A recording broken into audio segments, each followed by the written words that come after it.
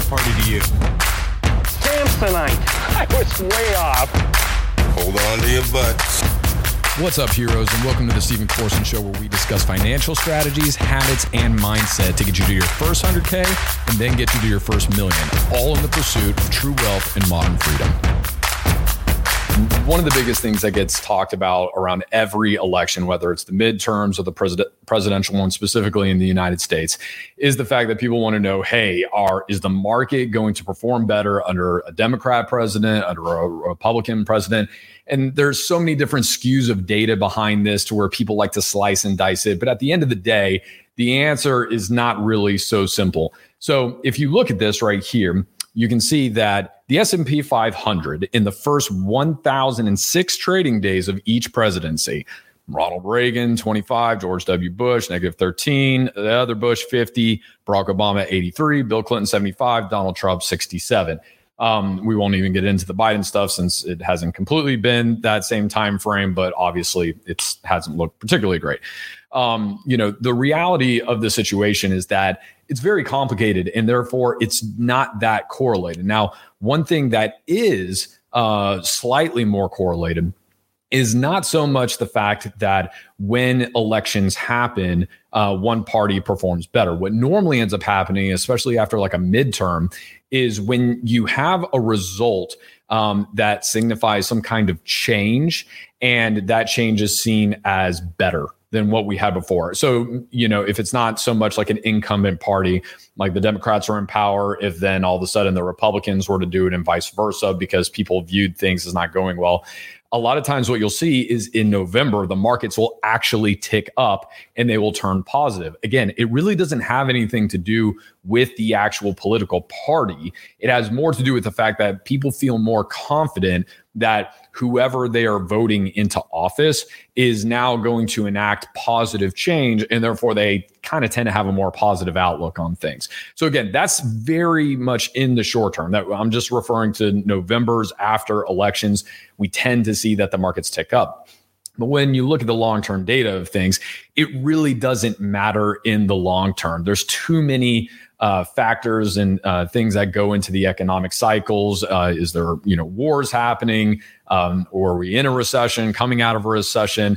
Biden likes to make these claims. He's created all these other jobs. It's like, well, those were jobs that you shut down in the pandemic. So they're not actually new jobs being created. You just kind of let them back. So again, not here trying to play politics or anything like that. If anything, I can't stand politics. But the point is, when it comes to helping you make money, it is worth noting that November tends to be a pretty good month when decisive action has been taken in elections. It's also worth noting that October traditionally tends to be a terrible month just for a variety of different reasons, whether or not it's an election year or not. So that is just something to pay attention to whenever somebody goes, market does better under Republicans or Democrats.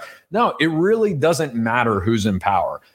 You can definitely have better performances based off the policies that president enacts or the party in charge. But at the end of the day, clearly, they're doing just fine.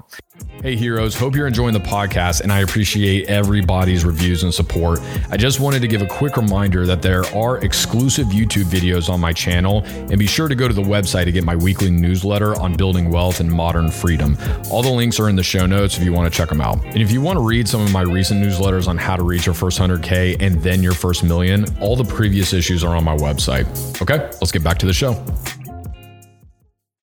So that's it on the business side. The other thing I want to look at, this is a really nice graphic that's kind of been floating around the internet. I'm going to blow it up here a little bit more. So tech has just been getting absolutely hammered this year. We all know that.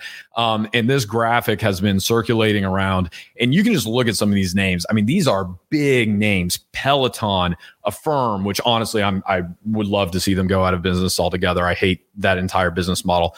Coinbase, Okta, Lyft, Spotify, Zillow. I mean, these are big time names in the tech industry, down everywhere from 91 to 70% of their valuations from the highs.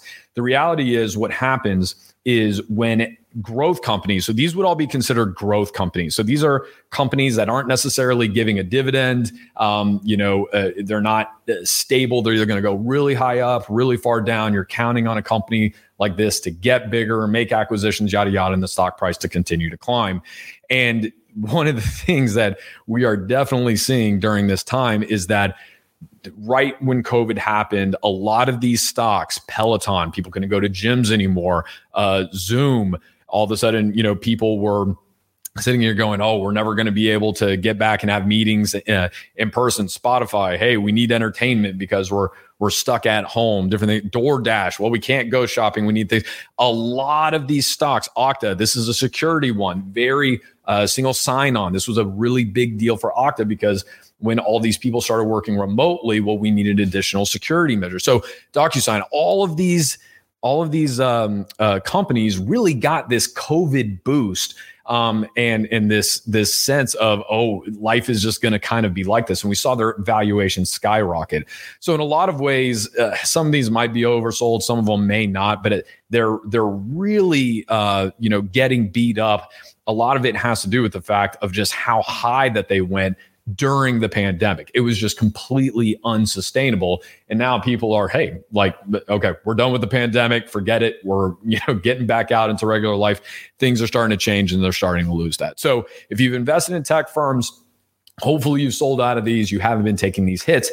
But the other side of it is if you believe in any of these companies long term and you're looking at them and you're going, man, I really think X is going to be a great one, or Y, has a strong roadmap back to, a good valuation, then these could be incredible opportunities to buy and make gains over the long term. So it all depends on how you want to play it. But yeah, tech growth stocks absolutely getting hammered as interest rates continue to rise.